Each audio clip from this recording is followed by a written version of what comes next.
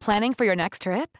Elevate your travel style with Quince. Quince has all the jet-setting essentials you'll want for your next getaway, like European linen, premium luggage options, buttery soft Italian leather bags, and so much more. And is all priced at 50 to 80% less than similar brands. Plus, Quince only works with factories that use safe and ethical manufacturing practices. Pack your bags with high-quality essentials you'll be wearing for vacations to come with Quince. Go to quince.com/pack for free shipping and 365-day returns. Imagine the softest sheets you've ever felt. Now imagine them getting even softer over time. That's what you'll feel with Boll & Branch's organic cotton sheets. In a recent customer survey, 96% replied that Boll & Branch sheets get softer with every wash. Start getting your best night's sleep in these sheets that get softer and softer for years to come. Try their sheets with a 30-night guarantee. Plus, get 15% off your first order at bollandbranch.com. Code BUTTERY. Exclusions apply. See site for details. Kläder till barnen som håller i alla väder kan växa i storlek och kan ärvas igen och igen. Ja, det kanske låter för bra för att vara sant. Men Polarn & Pyrets koncept Pop Flexi Size gör att skadkläderna kan växa med ditt barn i upp till 1,5 storlek. När de ärvs av yngre syskon kan du enkelt minska storleken igen. Dessutom är de helt vattentäta. Perfekt i alla väder. Läs mer och få 20% rabatt som ny medlem på polarnogpyret.se. Är du rätt försäkrad? Är ditt barn rätt försäkrad? Det är såklart klokt att dubbelkolla. Hos dina försäkringar får du hjälp så att du kan vara lugn. Adressen dit är dina.se. I appen Knodd träffar du erfarna barnläkare och barnsjuksköterskor direkt i mobilen, oftast inom 4 minuter. Det är till och med kostnadsfritt. Det enda du behöver göra är att ladda hem appen som heter Knodd.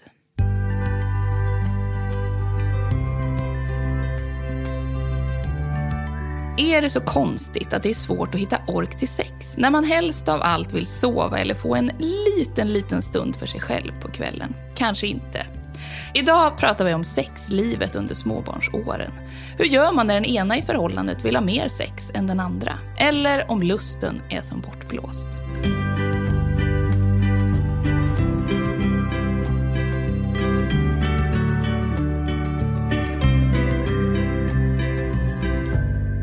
Ja, idag pratar vi om sexlivet efter barn. Eller kanske ibland snarare bristen på sexliv. Jag som pratar heter Evelina Åkerberg och är grundare av Rulla Vagn och sömnappen Babynaps. Här i studion har jag sexologen, socionomen och terapeuten Kalle Norvall. Vilken tur att du är här! Ja, jag är så glad att vara här. Ja, det är superkul. Du är ju också en av experterna i Gift vid första ögonkastet, där säkert många känner igen dig. Och jag har liksom många gånger tänkt att så här, vad härligt det hade varit att ha dig hemma vid matbordet, lite medlandes. Ja, du får bjuda på middag så kommer jag. Eller hur, vad härligt.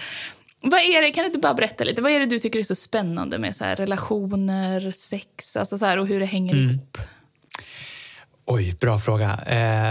Nej, men jag tänker att mitt intresse för saker som många andra i min närhet har liksom hyschat kring eller inte pratat om, dit har jag liksom dragits som en fluga till en hög med skit, höll jag på att säga. Men jag tycker att de här temana som många inte pratar om är jättespännande. Och också teman som många tänker liksom är så himla enkla. Alltså många tar för givet att våra relationer bara ska fungera. Men jag menar, jag är också en person som har relationer och alla mina relationer har ju uppenbart inte fungerat och då har jag varit nyfiken på hur kommer det sig. Och så har jag velat hitta något form av svar. Ja, det är ju precis det vi behöver idag, känner jag. Ja. Vi har ju fått massa lyssnarfrågor till det här avsnittet, så det är framförallt dem vi ska prata om idag. Bra fokus. Ja, jag har också gjort en liten mini-undersökning på Instagram där vi har ju massor av småbarnsföräldrar som följer oss. Och det var alltså mellan 8 000 och 11 000 personer som svarade på det här. Så det är ganska många ändå. Det tyckte jag var jättekul. Det är ett bra underlag. Ja, så jag tänkte bolla här lite med dig nu. Vad du tror om de här svaren. Den första frågan som man som jag ställde var så här, om man generellt är nöjd med sitt sexliv med sin partner. Och det var ungefär 50% som var nöjda, 50% var inte det. Och över 85% sa att de har sex mer sällan efter att de har blivit föräldrar. Skulle du säga att det är lite representativt för vad du stöter på? Jo, men det skulle jag nog ändå våga påstå. Alltså nu går vi kanske lite händelserna i förväg, men jag tänker att ha mindre sex när familjesystemet har blivit flera, gud vad akademiskt det lät, men när man blivit fler i familjen, då är ju inte det heller så konstigt att sexet blir mindre sällan förekommande. Tiden prioriteras till annat. Verkligen. Kan du inte också så här bara berätta lite generellt? Alltså hur funkar lusten? Och varför har vi liksom i vissa perioder mer lust och ibland kanske ingen alls? Ja. Men så jag brukar se lust är ju något som verkligen kommer och går genom hela livet. Och det är ju inte bara lusten till sex, det är ju lusten till ganska många olika saker. Alltså jag menar hur många gånger man inte vaknat en måndag och inte känt sig jättelustsugen på att gå till jobbet till exempel. Eller inte jättelustfylld med tanken på att man ska börja laga middag till alla. Jag menar det är ju inte bara lust till sex utan lust till livet kanske också till och med. Att man inte alltid är så sugen på att leva sitt liv. Och då har man ju perioder där den lusten är högre och ibland lägre. Lustproblematik brukar många sexologer dra sig från ibland att prata om. För att man tycker att det är så komplext. För att det är så mångfacetterat. Det beror nästan aldrig bara på en sak. Utan det är liksom många bäckar små som leder till den här problematiken. Och det kan ju absolut vara, alltså har man genomgått en förlossning eller blivit förälder på annat vis, ska man också lära känna en annan person, då går energin till det. Och då kanske energi till sex inte finns där. Det är inget konstigt, men kan vara provocerande för många. Är det så? Alltså upplever man det provocerande? Ja, för man tänker att sexlust bara ska komma. Så ska man vara kåt. Och det händer ju för vissa, men rent forskningsmässigt och min kliniska erfarenhet så verkar det ju snarare vara så att lust är någonting man får jobba på. Det är liksom någonting som man måste anstränga sig för. Så länge man förstås inte gör övergrepp på sig själv, det vill jag verkligen poängtera. Men vill man vilja ha sex med någon annan, eller sig själv med för den delen via självsex eller onani, så är det någonting man behöver jobba på. Är det något specifikt under småbarnsåren som gör att det liksom påverkar lusten så markant? Det som är spontana tanken när du ställer frågan så är ju just att liksom vardagen blir något helt annat. Man ska lära känna en helt ny person. Man ska också liksom, ifall man är den som har genomgått en förlossning och sett en i vaginal eller kejsarsnitt, så händer det ju också saker i kroppen. Man får en annan liksom relation till sin kropp efter en förlossning, vilket ju många lite glömmer bort. Alltså att man tänker sig att bara det här barnet kommer ut så kommer hela mitt liv vara rosa skimmer, regnbågar och chokladglass hela tiden. Och så är det ju inte för alla. Och då kan ju det också komma som en chock. Och då blir det ju också... Nu har inte jag en kropp som gör att jag kan genomgå en förlossning, men jag kan ju bara tänka mig vilket faktiskt fysiskt trauma det är att genomgå en förlossning. Alltså både smärtmässigt och fysiologiskt så händer det ju ganska mycket. Och då är kanske sex inte högst upp på priolistan. Och det är inte heller konstigt, men det blir ju en förändring från vad man historiskt sett kanske har sysslat med i parrelationen. Och då kan ju det komma att bli påfrestande. Verkligen, man är ju också så liksom kroppsligt upptagen. Alltså man tänker ju att det är så här förlossningen och sen så ska man liksom återhämta sig efter den. Men sen har man ju liksom, eller i alla fall hade jag det första året, har man liksom ett barn på sig nästan konstant. Eller hur?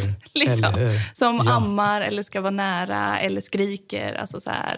Det är ju, det slutar ju liksom inte vid förlossningen, utan det är typ då det börjar också med en helt ny närhet. Ja. Precis. Och den är ju inte, man kanske inte känner sig jättesexuell då i sin egna kropp när man liksom är en person som, om man eventuellt ammar, eller så har man barnet nära sig när man flaskmatar, och det är ju också en närhet. Eller så händer det ju också saker med kroppen när man liksom återhämtar sig från den förlossningserfarenhet man har. Hur bra den än må vara, så händer det ju ändå någonting kroppsligt som kan vara lite svårt att sätta ord på för många, har jag märkt. Och så ställde jag såklart frågan som säkert många funderar på, så här, hur ofta har alla andra småbarnsföräldrar sex. Ja. Den stora massan, 45%, sa 1 gång i månaden. 30% sa varje vecka och 8% sa flera gånger i veckan. Och då ställde jag frågan om de 3 senaste månaderna, så att det var lite mer specifikt. Och då var det 16% som svarade aldrig under de här 3 månaderna. Och det kan ju också variera såklart var man, alltså så här, är man precis nybliven förälder är det ju ganska skillnad på om man har lite större barn och sådär, såklart. Absolut. Men skulle du säga att det låter ungefär som siffror som man stöter på när man är i din liksom, precis. Men om man kollar på liksom forskningsmässigt så är det ju många som tror att alla andra har sånt magiskt sexliv. Men det är bara en själv som är kass. Liksom. Och när vi egentligen är lika liksom, gråa. Vi är lika kassa allihopa. Ja, men kanske. Men det finns ju lite forskning som också kollar på... Alltså ur den svenska kontexten så tycker ju inte vi så mycket om att få vår sexualitet forskad på. Man har ju gjort olika försök att liksom ha de här sexualvaneundersökningarna i Sverige.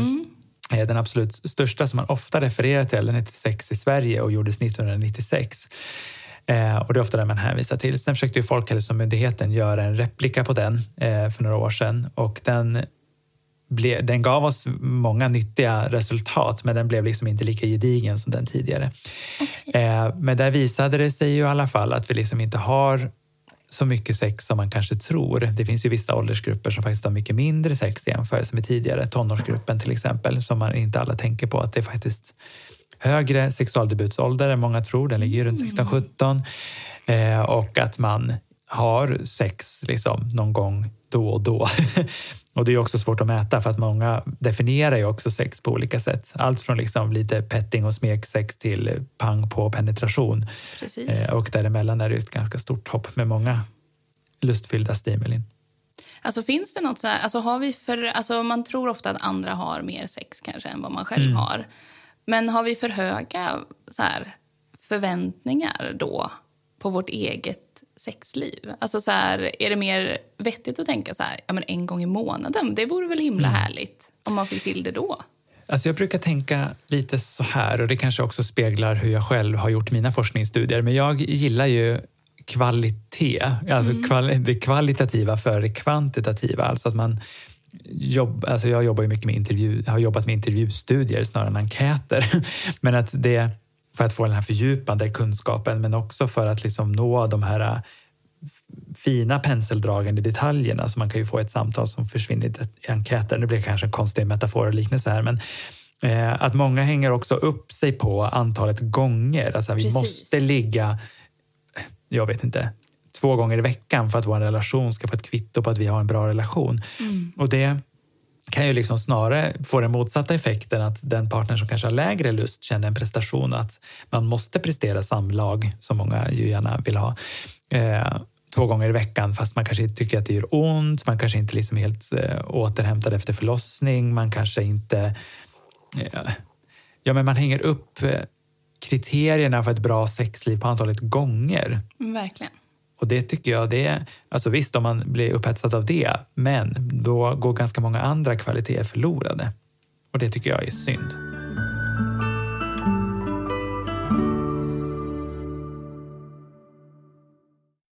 Ska vi dra igång med de här lyssnarfrågorna nu? Är du redo? Det tycker jag. Ja. Jag är gammal scout, vet du, så alltid redo. Gud vad härligt.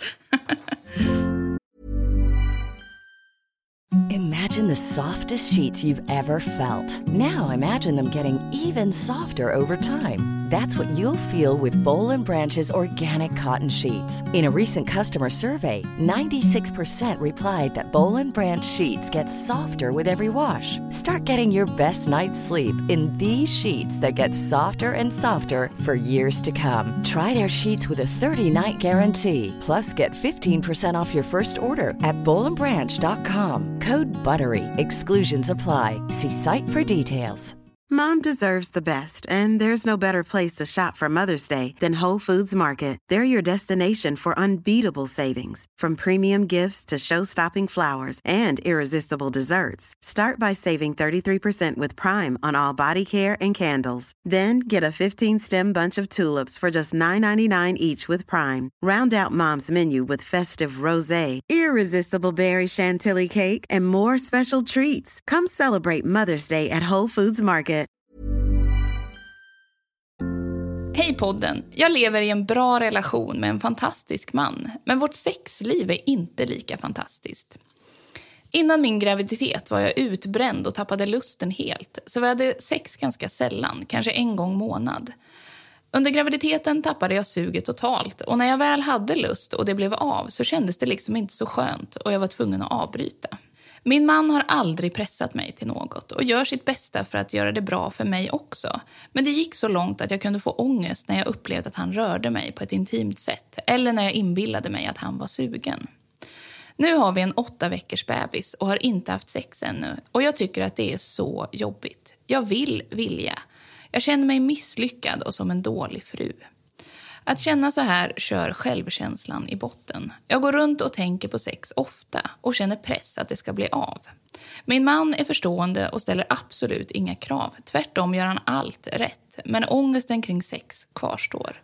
Jag vill bara känna lust och vara intim med den personen jag älskar igen, utan att få ångest. Tar tacksamt emot tips hur man kan göra. Och är jag helt ensam om att känna så här, eller? Är det något fel på mig?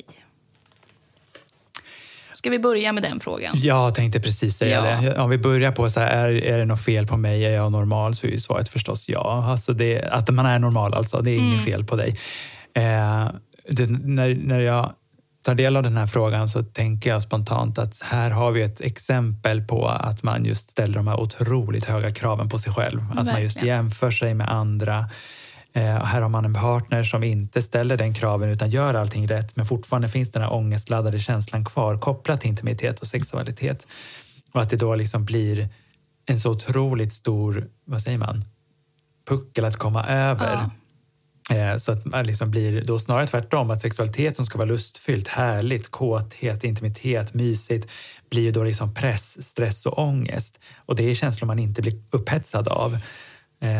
Här skulle jag ju verkligen rekommendera dem, för jag får ändå en känsla av att här har vi också en partner som är villig att jobba på det, på de premisser som existerar. Att ta kontakt med familjerådgivningen, det finns ju subventionerat i hela Sverige. Vi har ju ett bra välfärdssystem på så sätt att vi har ju faktiskt rätt till x antal samtal, det beror lite på vart i landet man bor, för just subventionerad familjerådgivning. Där det här absolut kan vara ett tema att hitta tillbaka till en sexualitet där båda liksom är nöjda.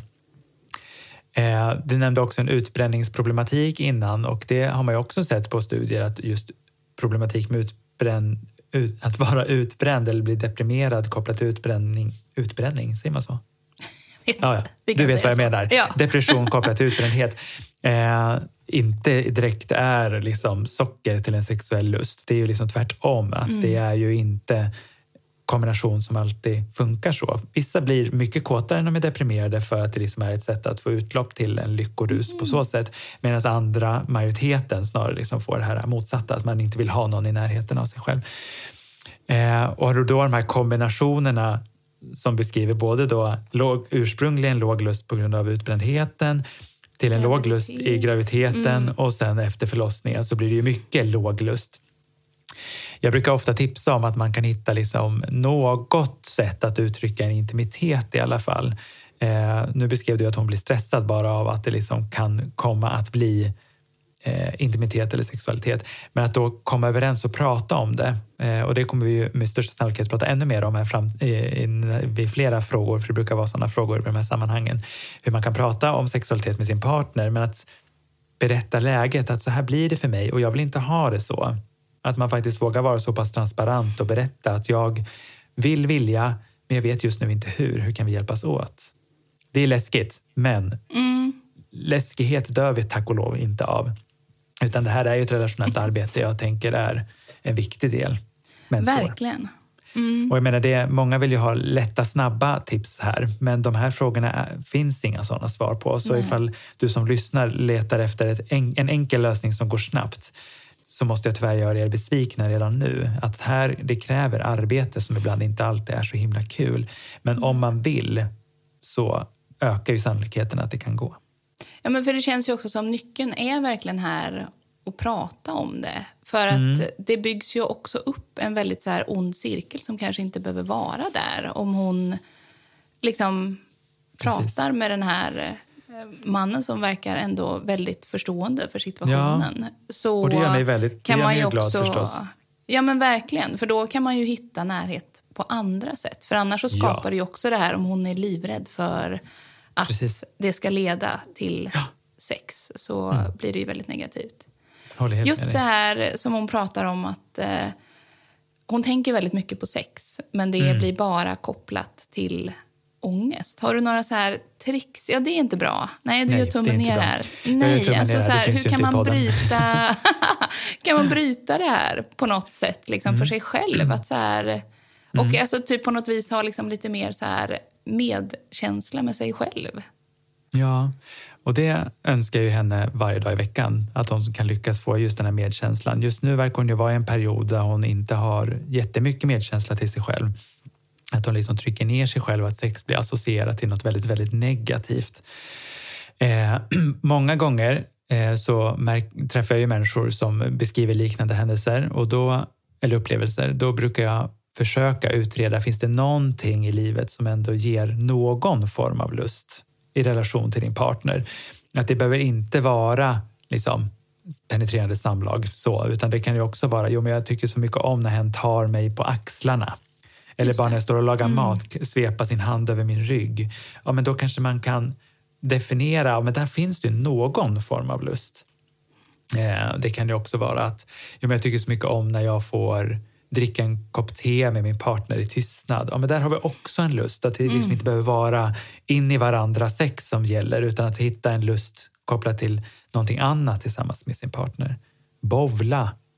Ta en promenad, laga mat ihop, spela Yatzy. Alltså det behöver inte bara vara just sexuell lust, utan har man någon lust tillsammans med sin partner, utgå ifrån det och sen får det liksom expandera. Verkligen. I min lilla miniundersökning så var det 60% som svarade att man har olika syn på liksom, hur ofta man ska ha sex. Ja. Är det en ganska vanlig grej? Jag tror att i liksom idealvärlden så tänker vi att i en tvåsam relation så ska man ha liksom exakt samma lust. Och det är ju totalt omöjligt. Det är ju liksom en myt som jag inte riktigt förstår. Alltså jag menar, vi är ju olika individer och då är det klart att vi också har olika lustar. Jag har jobbat inom sexologiska fältet på ett eller annat vis i 15 år och jag är fortfarande förvånad att två människor vill ligga samtidigt. Att det är så mycket som ska liksom till samtidigt och så ska man vara på samma plats, man ska vara i samma sinnesstämning, alltså det är ju rätt häftigt egentligen, men det är omöjligt att ha identiska lustar.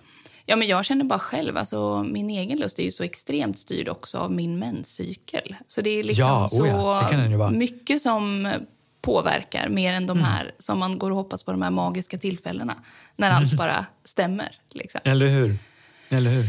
Ja, men ditt tips här är att kanske ta lite hjälp för att liksom komma ur det här och ta vara på allt positiva som finns i den här relationen.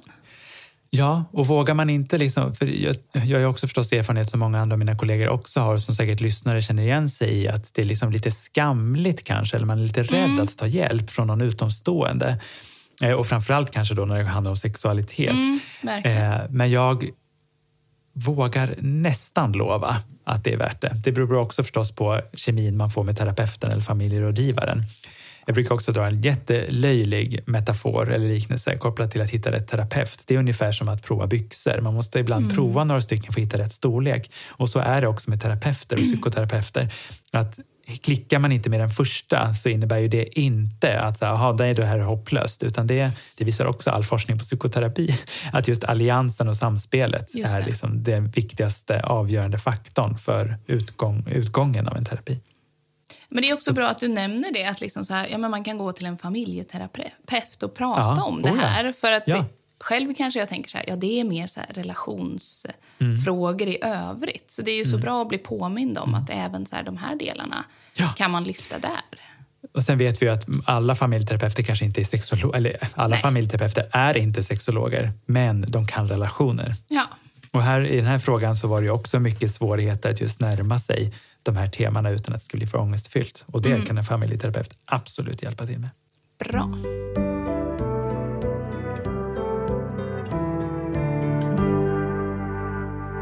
Är du också en trött småbarnsförälder? För alla oss finns nu appen Babynaps och det är vi på Rulla Vagn som har gjort den. I appen får ett sömnschema för just din bebis som ändras gradvis i takt med att din bebis blir äldre. Över tid ger du din bebis och dig själv trygga rutiner och tillräckligt mycket sömn på både dagen och natten. Fler än 25 000 småbarnsföräldrar följer redan sömnschemat i appen som heter Babynaps. Hej Rulla Vagn-podden. Jag har börjat känna en rastlöshet och får lätt lite stress i bröstet när jag och min man ska ha sex. Jag vill bara avsluta snabbt. Kan man vara för stressad och spänd för att ha sex? Hur kan jag komma över det? Ja, det här tror jag att många känner igen sig i. För att absolut. När man har en bebis som kanske vaknar eller barn som så här ska titta på Bolibompa medan man gör det här, så liksom är det ju något krav också på att det ska gå lite snabbt. Sådär. Ja. Absolut. Och jag menar snabbisar, snabblig och så, det är ju härligt om man är lagd åt det hållet. Alla är ju inte det. Men att alltså stress och kåthet är ju inte heller bästa kompisar. Alltså det kan man ju se bara, alltså, nu är inte jag biologiskt lagd sexolog, men man kan ju också se att det är klart att stresshormonerna i våra kroppar biologiskt lagd, det är klart att vår biologi spelar roll. Och vi vet ju att stresshormoner och kåthetshormonerna, de är inte kompisar. De konkurrerar liksom ut varandra. Och när vi blir stressade så kommer den känslan alltid vinna. Och det är liksom rent biologiskt, för att när vi är stressade så är det en indikation på att det är någonting som är farligt. Det är någonting vi måste liksom åtgärda, det finns ett hot. Och i det här fallet så är ju liksom då barnens uppmärksamhet ett hot. Och det fattar vi ju rent kognitivt och tankemässigt att barnet hotar ju inte. Men absoluta majoriteten av oss föräldrar vill ju inte att våra barn ska komma in när vi har sex med varandra. Liksom. Så den här stressreaktionen är ju liksom fullt rimlig på ett sätt. Å andra sidan så behöver man ju inte heller ställa så höga krav på de här korta intimitetsstunderna. Att det liksom behöver vara tända ljus och renrakade kroppar och nyduschade och så. Utan att det kanske också är helt okej att man hånglar med varandra mot köksbänken de sekunderna. Det är också en sexuell aktivitet som för oss samman. Och ett hångel kommer barnen inte heller dö om de råkar komma på. Det vet man ju också att barn måste ha det bra av att se att ens vårdnadshavare och föräldrar faktiskt är nära varandra och visar uppskattning gentemot varandra. En kyss och en kram eller ett hångel och en omfamning mår de bara bra av att se. Så mitt tips här är att liksom sänka, för nu i alla fall, kraven på de här korta stunderna man har tillsammans. Sen kan man ju förstås planera för det på ett annat sätt när barnet sover för natten till exempel. Det kanske inte, planering har ju inte det sexigaste ryktet direkt, men i de här sammanhangen... Om det? För det där pratar man ju mycket om så här, ska man så här, det är liksom tipset, schemalägg sex och sådär, tycker jag ofta man ser. Typ alla och jag har säkert gett det flera Har du det? gånger också. Hur ska man tänka med det? Ja, alltså planering, som sagt, inte kanske synonymt med sexighet alla gånger. Men när det är så mycket saker som händer omkring en, alltså barn, arbete, studier, andra familjemedlemmar, släktingar, vänner etc. så kan det finnas vinster att så här ändå avsätta partnertid. Det behöver inte vara okej, nu ska vi knulla, utan så här, nu är det här tid för oss att göra det vi behöver just nu. Och då kan det vara att liksom sitta med varandra i soffan och hålla handen och spela Candy Crush. Det finns också andra mobilspel. Men alltså göra någonting tillsammans och ändå vara nära och liksom få någon form av hudkontakt. Och sen kan man ju säga så här, men jag är väldigt sugen på att hångla. Ja, men då kan vi göra det på partnertiden. Alltså det låter jätteosexigt, men risken finns ju annars. För det här tipset är för mig i alla fall liten manipulation för att ändå liksom prata om det. Det är liksom det, ni märker ju, jag som terapeut älskar ju prata om pratet och prata. Och för att jag vet att det funkar. Men för att när man ger det tipset att planera, ja men det är en ingångsport att prata om hur man vill ha det. Nu avslöjar jag hela hemligheten, men jag tänker att det är ändå det som är det viktiga. För då kommer det ut på bordet och vi har någonting vi kan arbeta med som är konkret och inte bara en sån här olustkänsla som bara är diffus i kroppen, utan då kan vi prata om vad som vi faktiskt vill få till för förändring. Ja, men, och så här, jag känner igen mig lite i den här frågan liksom, att det tar lite tid för mig att så här, släppa liksom, allt som har varit under dagen och så här, komma ner i varv på något vis för att liksom, lusten ska komma igång. Då funkar din hjärna som den ska. Ja, men det var ju skönt. Så det är bra. Ja, det är bra. Men under en period så liksom hade jag och min man att han gav mig massage. Och det var liksom också så här, det var inte givet att det skulle resultera i liksom sex, men det gjorde ganska ofta det. För att liksom, det gjorde ju att jag bara slappnade av och så liksom kom det ju väldigt naturligt. Men det är ju ganska skönt med såna grejer där det är så här, det finns inget så här krav på att det måste bli så. Men man får hitta de där grejerna som gör att man kanske kan närma sig det lite grann.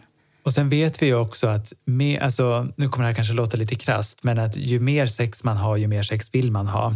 Alltså man behöver komma igång på något sätt. Sen är jag inte den terapeuten, det har jag sagt 1000 gånger i olika intervjuer. Jag är inte den terapeuten som är lagd att man ska göra övergrepp på sig själv. Nej, men har man den här viljan att vilja, som den första frågeställaren var inne på, så har man något att bygga på. Och då har man ändå så här, man har bestämt sig för att jag vilja ha sex. Då kan man ändå engagera sig i en sexuell aktivitet och känna hur det blir. Att man ändå, för jag tänker att också visst samtyckeslagstiftning att avläsa andra och så, men jag tänker också samtycke gentemot sig själv. Att våga, om jag vilja, okej, men då behöver jag träna på de här sakerna. Och sexualiteten är ju känsligare för många. Alltså man kan ju dra en liknelse också kopplat till träning. Träning vet vi att vi mår bra av, men vi har inte alltid lust till att gå och träna. Men vi gör det ändå för att vi mår bra av det och för att vi vilja. Och det finns ju också forskning på som visar att men har man de här träningsrutinerna igång i 2 veckor så kommer det sen bara rulla på. Och sex är lite samma sak. Men det är ju liksom en relation till en annan människa och då är det ju fler sexualiteter som behöver respekteras förstås.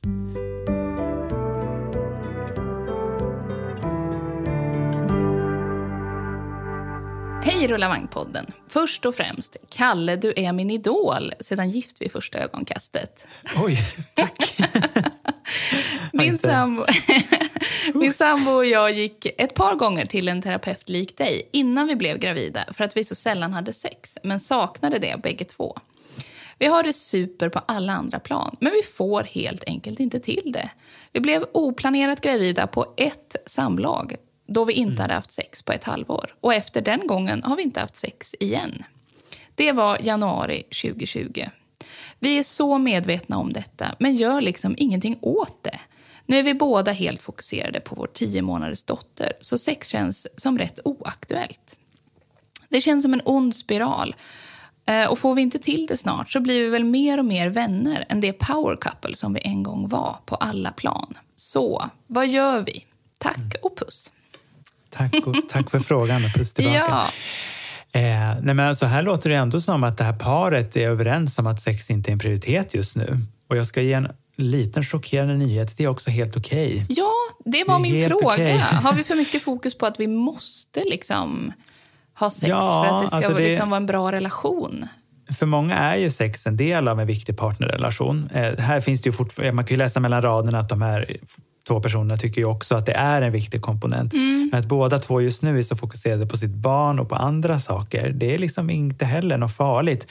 Det är inte per automatik att ni kommer göra slut eller skilja eller vilken relationsform ni än har bara för att ni inte haft sex på 10 månader eller vad de sa. Nej, bebisen var 10 månader.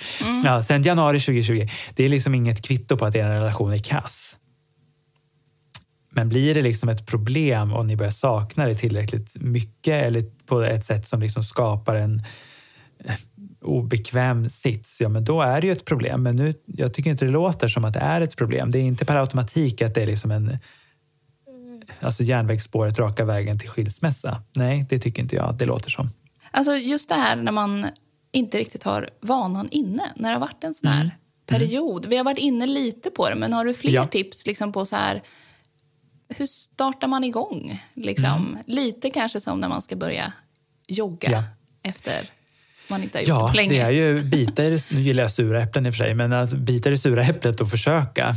Men att liksom, har man kommit överens om det, det är ju det är ju lite liknande psykologi när man liksom har ett vrålstökigt hem och tänker att nej, men vad fan, nu kör vi.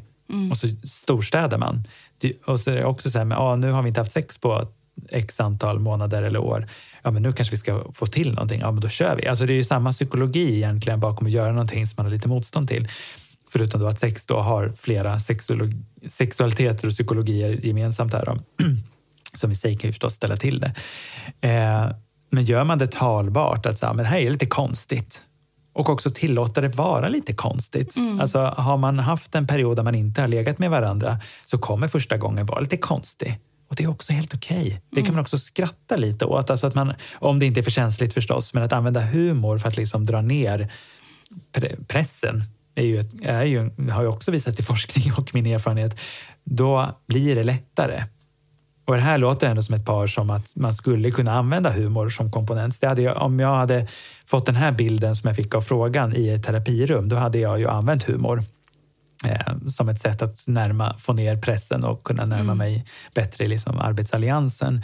Men är det någon som mår piss av att det är så här, då går det inte att skämta bort liksom, utan då bör man ju vara allvarligt, utan det förstås känna efter. Men här, utifrån vad du läste upp och vad lyssnaren har skrivit in, så tycker jag ändå att det låter som att man skulle kunna skratta lite åt det. Eller med det, kanske man ska säga då.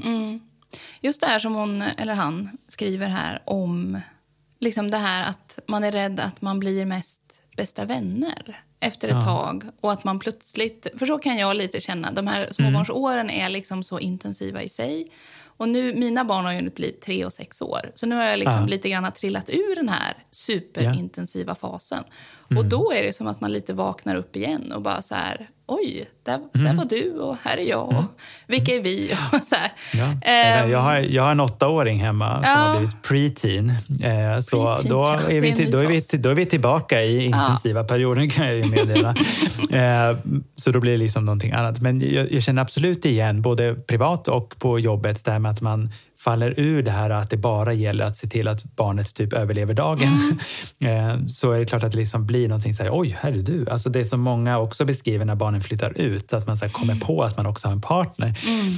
Och då återkommer jag nog faktiskt till tipset där med att hitta det som ändå är lustfyllt. Inte bara kopplat till sex utan till relationen i övrigt, och liksom krydda på det i den utsträckning som det behövs. Hej Rullavang-podden. Hur får man lusten tillbaka?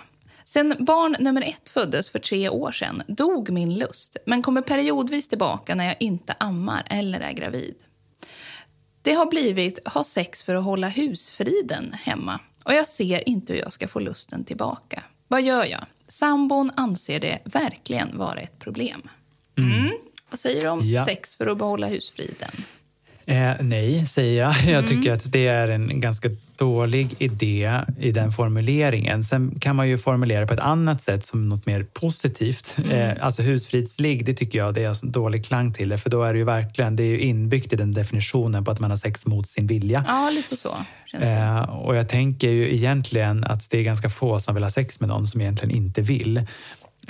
Utan att så här, det diskuterar jag också med mina par hela tiden i min terapisoffa förstås.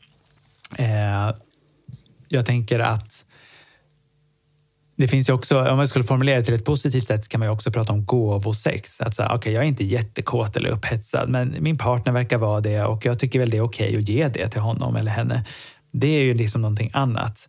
Husfridsligget, då är det ju som sagt, jag vill verkligen inte, jag gör det ändå, och så håller man liksom för ögon och öron och bara vill bort därifrån. Det är ju inte bra. Det blir man inte heller upphetsad av. Det är liksom inte en ingrediens som leder till mer lust. Utan man ska ju ha sex som ger lust. Men och det här låter... Ja, förlåt. Nej, men har du några tips då? Liksom, hur bryter man det här? Alltså ska den här personen bara säga, nej men nu är det stopp en period tills jag vill? Eller hur gör man? Hur börjar man? För att det ska bli en bra balans. Så kan man ju göra.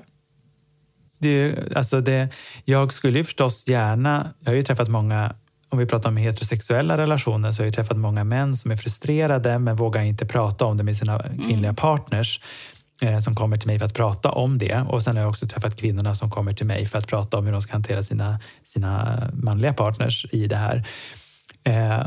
Här, om jag minns frågan rätt nu, du får hjälpa mig lite, men jag tror, var det inte så att mannen, att hennes make... Tyckte verkligen att det var sambon tyckte verkligen att det var ett problem. Ja. Då kanske sambon ska gå i samtal. För att prata om vad finns det liksom, är sex bara liksom dens sätt att vara intima eller visa bekräftelse? Då kanske man behöver hitta fler sätt att få och ge bekräftelse, tänker jag. Vi fick också liksom ett par frågor inför det här avsnittet om just det här med tjat och press allmänt kring sex. Vi har ju varit inne på det, liksom, att det här med stress och någon typ av ångest kring sex är inte så produktivt. Att tjata... jag vet inte om vad du säger, Evelina, men jag har aldrig blivit kåt av någon tjata på mig. Utan det är att få för sig att tjat väcker lust är en felinlärning som jag tänker blev väldigt påtaglig över hela den här MeToo-rörelsen som vi hade lyxen att få med om för ett par år sedan.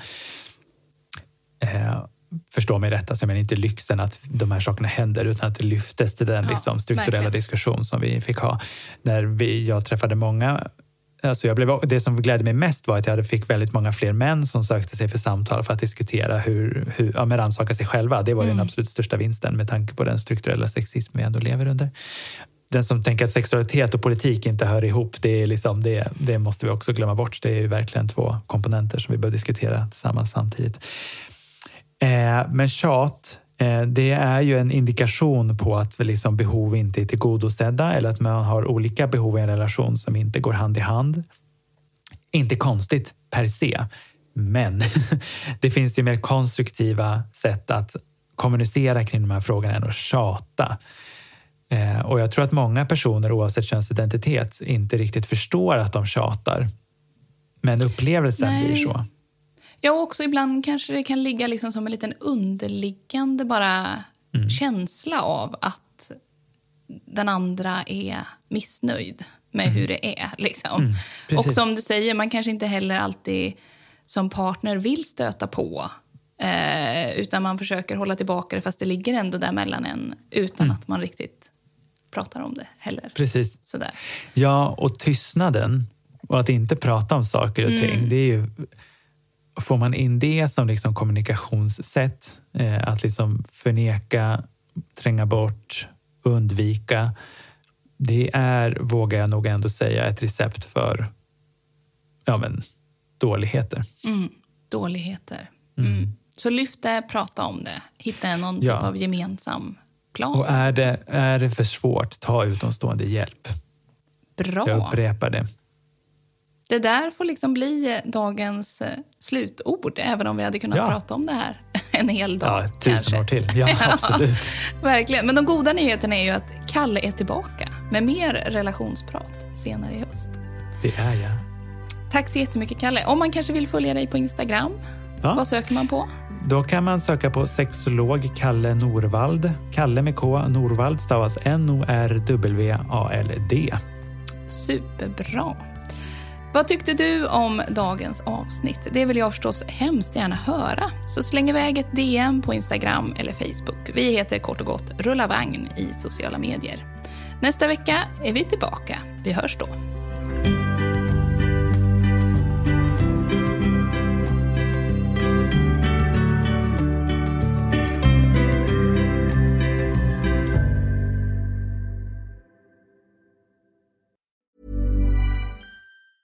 Hey, it's Danny Pellegrino from Everything Iconic. Ready to upgrade your style game without blowing your budget? Check out Quince. They've got all the good stuff, shirts and polos, activewear and fine leather goods, all at 50 to 80% less than other high-end brands.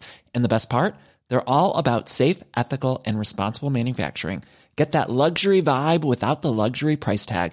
Hit up quince.com/upgrade for free shipping and 365-day returns on your next order. That's quince.com/upgrade. Even when we're on a budget, we still deserve nice things. Quince is a place to scoop up stunning high-end goods for 50 to 80% less than similar brands. They have buttery soft cashmere sweaters starting at $50, luxurious Italian leather bags, and so much more. Plus, Quince only works with factories that use safe, ethical, and responsible manufacturing. Get the high-end goods you'll love without the high price tag with Quince. Go to quince.com/style for free shipping and 365-day returns.